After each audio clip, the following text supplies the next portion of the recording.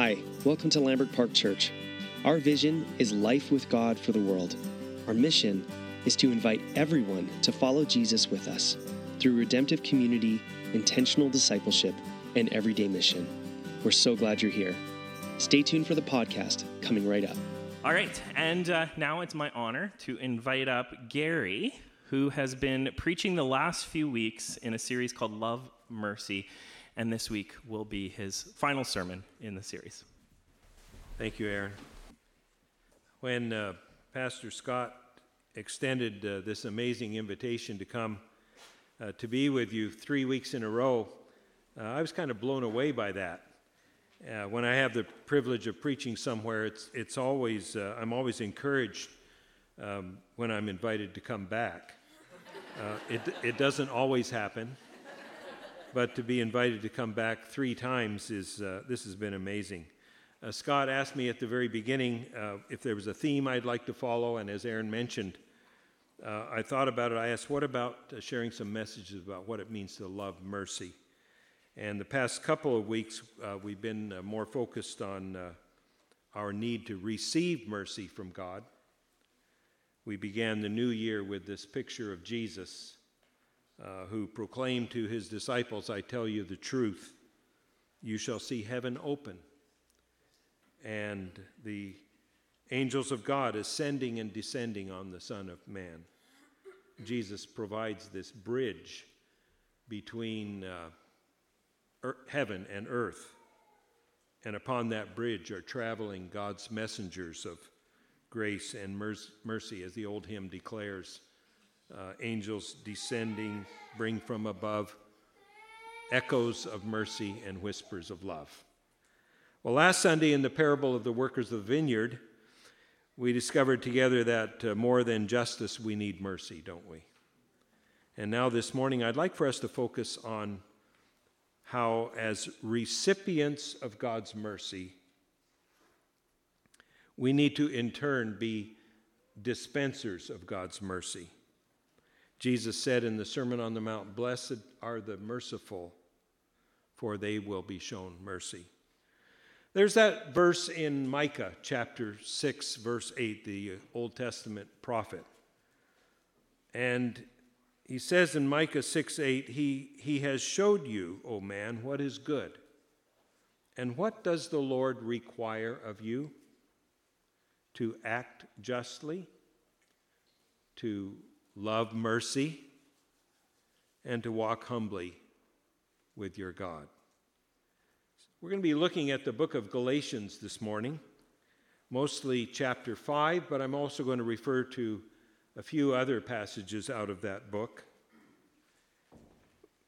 In Galatians, there's a verse in chapter 5, verse 25, that says, "Since we live by the Spirit, let us keep in step with the Spirit."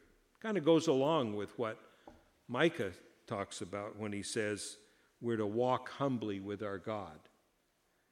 Keep in step with the Spirit, the Apostle Paul says to the Galatian Christians.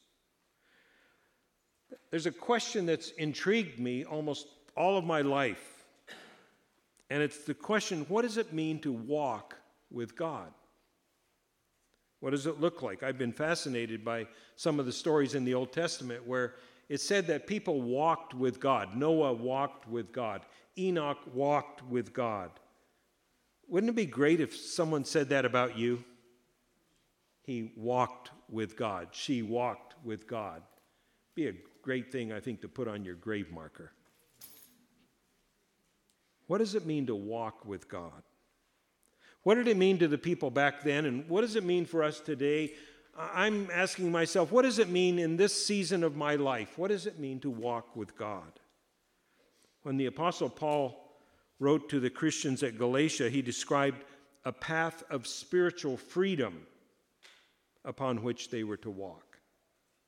He was telling them that by keeping in step with the Spirit, no matter what the circumstance of life might be, the follower of Christ can experience freedom. Galatians 5:1 says, "It is for freedom that Christ has set us free. Stand firm then and do not let yourselves be burdened again by the yoke of slavery. Now, in the middle of the first century, the church was heading toward its first doctrinal crisis. In the early stages of her growth, when the gospel was being preached primarily by Jews to Jews, the church progressed relatively smoothly.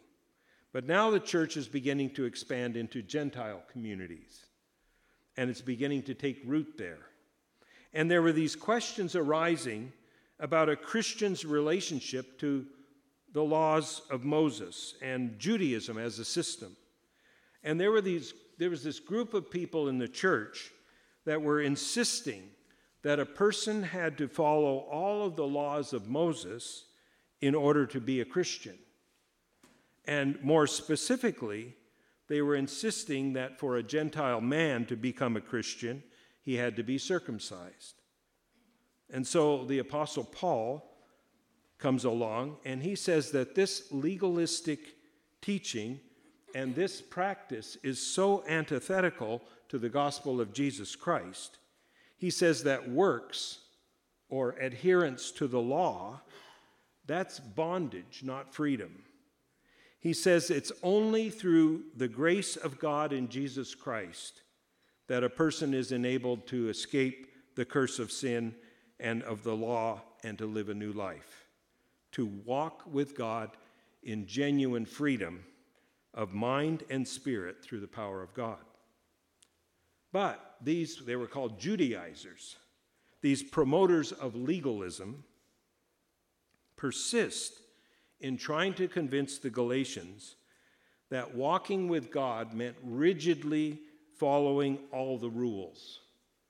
And Paul, never one to mince words, he calls them out on it. In Galatians chapter 3, verse 1, he says, "You foolish Galatians, who has bewitched you? Before your very eyes, Jesus Christ was clearly portrayed as crucified. I would like to learn just one thing from you. Did you receive the Spirit by works of the law or by believing what you heard? Are you so foolish? After beginning by means of the Spirit, are you now trying to finish by means of the flesh? Have you experienced so much in vain, if it really was in vain? So again, I ask, does God give you his Spirit and work miracles among you by the works of the law or by your believing what you heard?" Now in Galatians chapter 5, verse 7, he kind of picks up on that theme again. He says, "You were running a good race. Who cut in on you to keep you from obeying the truth?" Paul was saying you were walking with God. You were on the right path. You were on the right track. You were running a good race, but someone pulled you off that path and kind of threw you into the ditch of legalism. And Paul's had it. I mean, he's had it up to here. And specifically in chapter 5, Paul takes on the legalistic people who were promoting circumcision as a requirement for church membership. Guys, you don't want to join that church. Certainly don't want to sign up for the men's retreat. I know this is a very sensitive topic, and we preachers, we kind of dance around it. It's a very delicate topic, but you know what? No one treats it more indelicately than the Apostle Paul. He's so fed up with this legalism that in a burst of sarcasm, he exclaims in Galatians chapter 5, verse 12, he says, "As for those agitators, I wish they'd go the whole way and emasculate themselves." Paul's had it with these people. He's fed up with this legalism because he knows what it does to choke out the life and the joy and the freedom of walking with God. Think about it. Legalism is the enemy of mercy. When we walk with God on the path of freedom, beware that along that pathway is a ditch of legalism. And there might be people that try to push you into it. Paul says, stay out of it.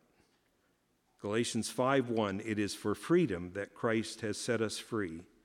Stand firm then, and do not let yourselves be burdened again by a yoke of slavery.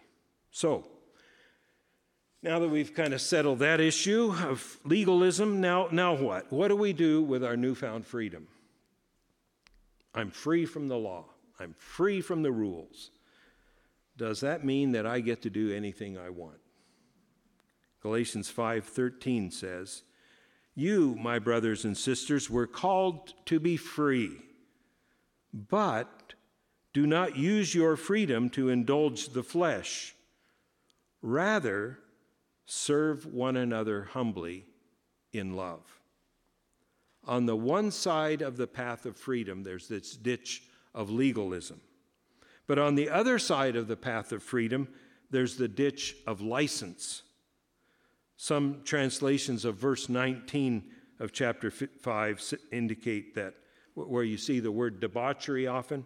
Some translations say licentiousness.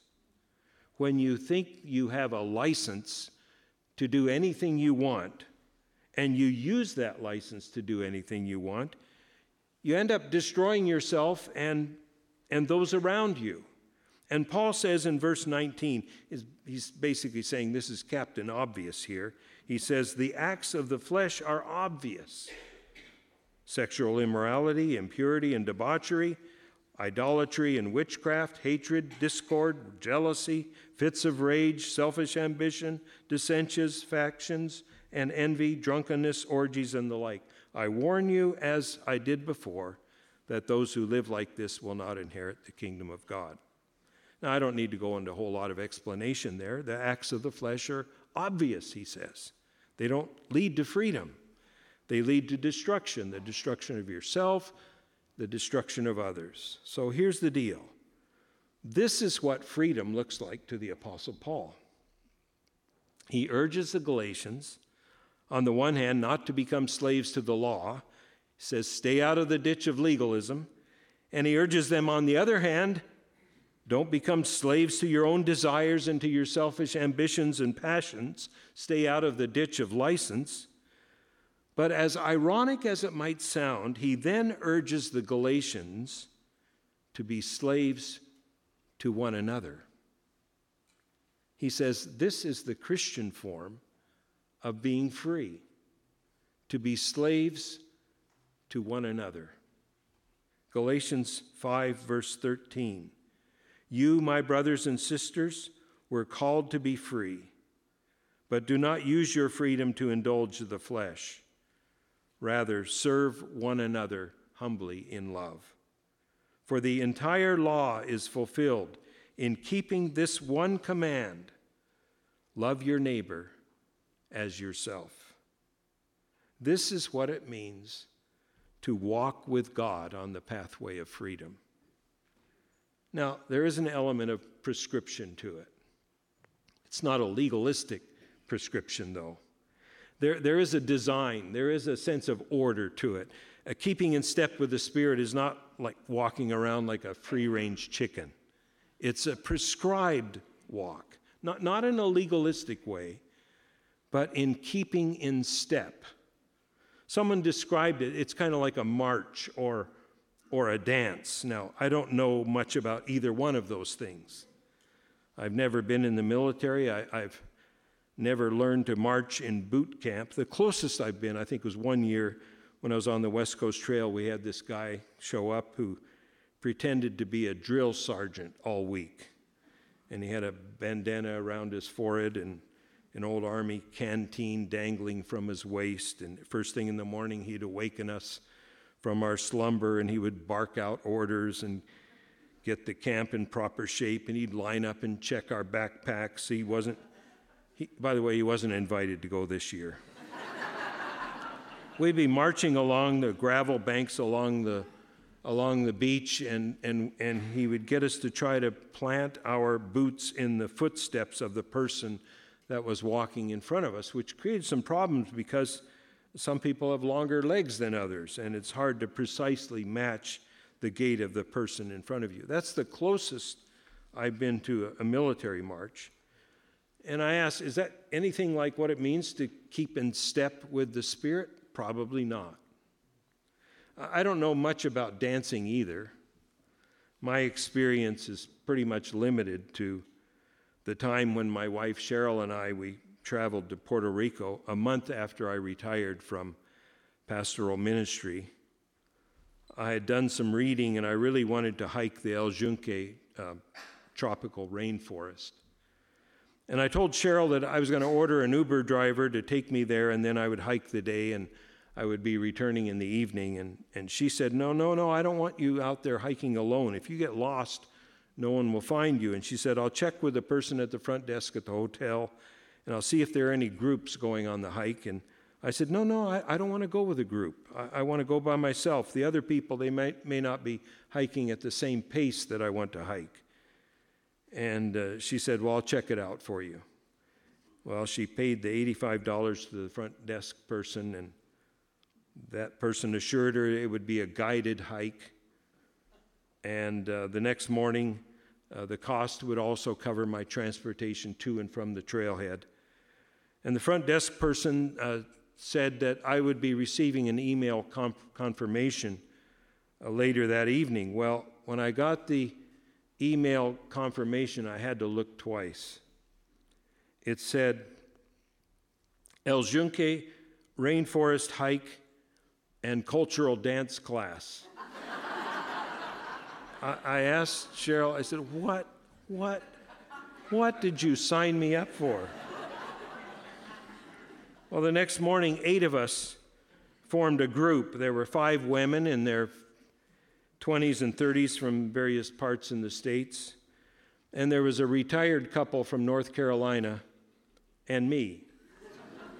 And shortly after we started the hike, the guide stopped and tore a couple of leaves off of what looked like a big banana tree, and then kind of fashioned this kind of funny-looking hat out of these banana leaves, and then proclaimed that from our group, we needed to appoint a king of the El Yunque rainforest.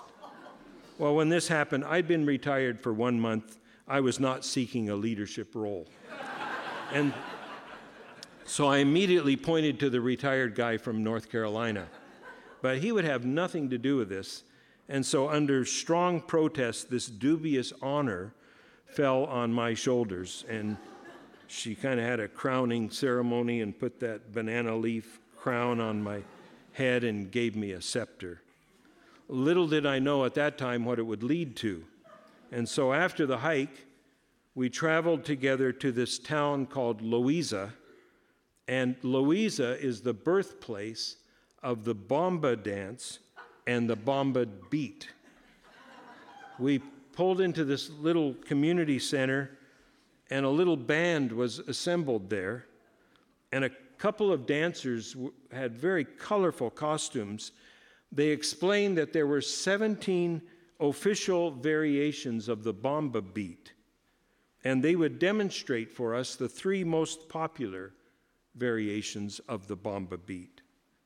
Now, the unique feature of the bomba dance is that there are 2 drummers, one who sets the underlying beat, and the other who follows the movements of the dancer. And at their demonstration after it, they explained that it was now time for the king of the rainforest to dance.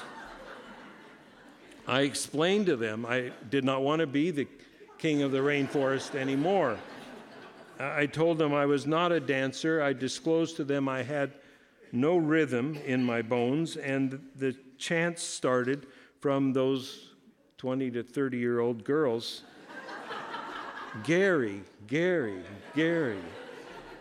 One of the young dancers, he had pity on me. He says, I'll start you out. Just copy my moves. And the music started, and he started to dance, and I tried my best to copy him, but after about 15 seconds or so, he left the stage and left me hanging. And suddenly I realized that if I stopped dancing, the drummer, who was supposed to follow the movements of the dancer, would stop drumming, and so I knew I had to keep going. And so I started to throw in everything I could think of, a couple moves from the hokey pokey, a little bit of Macarena. My grandson, 5-year-old grandson, had sent me a video of some of the footwork he was doing in his soccer practice drills, and it's about all I can think of. You could say I was literally dancing to the beat of a different drummer, but in reality, the drummer was beating to the steps of a different dancer. And at the end of the day, I have to tell you, there are now 18 official variations of the Bamba beat.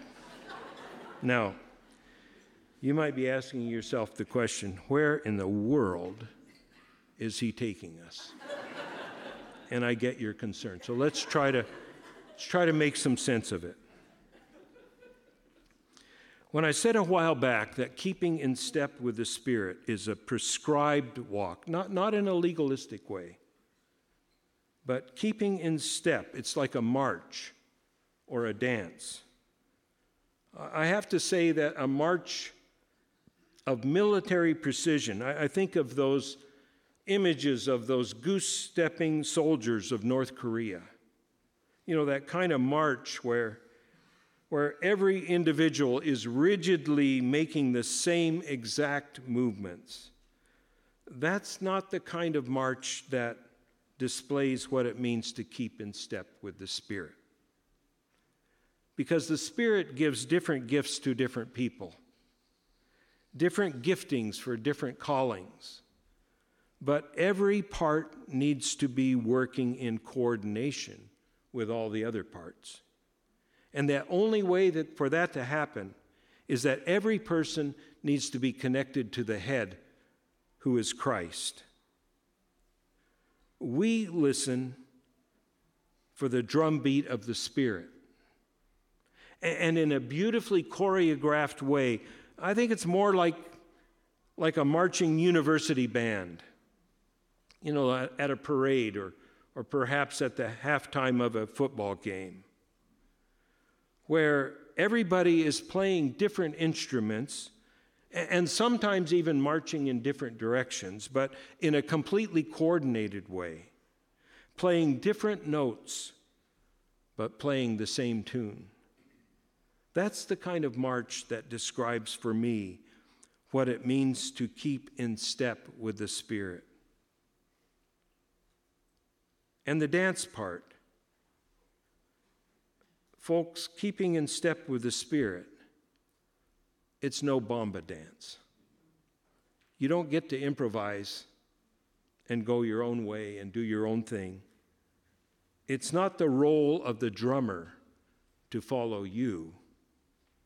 You follow the drumbeat of the Spirit of God. You don't do what's right in your own eyes. You don't lean on your own understanding. You don't, as they say these days, you don't do your own research, which often can mean I'm going to form my own opinion and then look on the internet for validation and support for that opinion. You can do that. It's easy. You can find proof for pretty well anything on the internet. But in the end, if you're still going your own way and doing your own thing, you'll be lost. So there you have it. Two very bad illustrations to prove a very good point. When we keep in step with the Spirit, the striving with the law is gone. The striving with our own selfish ambitions and passions is gone. And the goodness of God flows out of us. Notice the contrast in the language in verse 19 and verse 22. There's this contrast between the acts of the sinful nature, or what some translations call the works of the flesh.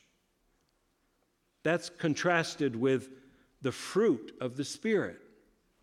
The acts of the sinful nature and the works of the flesh, those are the things that we do in our own striving and things that we create on our own. But the fruit of the Spirit, on the other hand, it suggests that it's a product. It's a product of the Spirit of God, made possible when we surrender our lives and our passions and our ambitions to God.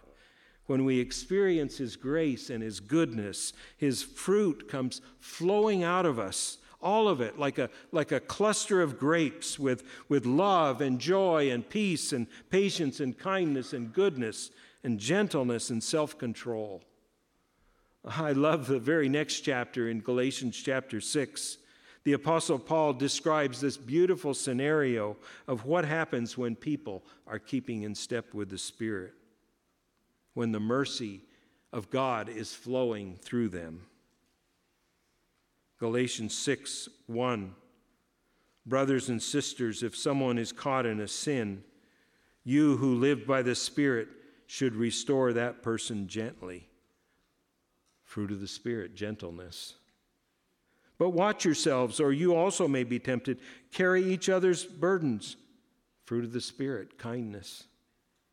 And in this way you will fulfill the law of Christ. If anyone thinks they are something when they're not, they deceive themselves. Each one should test their own actions. Self-control. They can take pride in themselves alone without comparing themselves to somebody else. For each one should carry their own load. Nevertheless, the one who receives instruction in the word should share all good things with their instructor. Do not be deceived. God cannot be mocked. A man reaps what he sows. Whoever sows to please their flesh, from the flesh will reap destruction. Whoever sows to please the Spirit, from the Spirit will reap eternal life. Let us not become weary in doing good, for at the proper time we will reap a harvest if we do not give up. Fruit of the Spirit, patience. Therefore, he says, as we have opportunity, let us do good to all people. Fruit of the Spirit, goodness. Especially to those who belong to the family of believers. When I was looking in one of the commentaries that was explaining this passage of Scripture, I came across a quote from John Stott, wonderful preacher of a previous generation. And there was this quote, and this quote from John Stott really captivated me. Listen to this. He said, if we walked with the Spirit, we would love one another more. And if we loved one another more, we would bear one another's burdens. And if we bore one another's burdens, we would not shrink from seeking to restore a brother who has fallen into sin. Further, if we obeyed this apostolic instruction as we should, much unkind gossip would be avoided, more serious backsliding prevented, the good of the church advanced, and the name of Christ glorified. You want me to read that again? Let me read it again for you.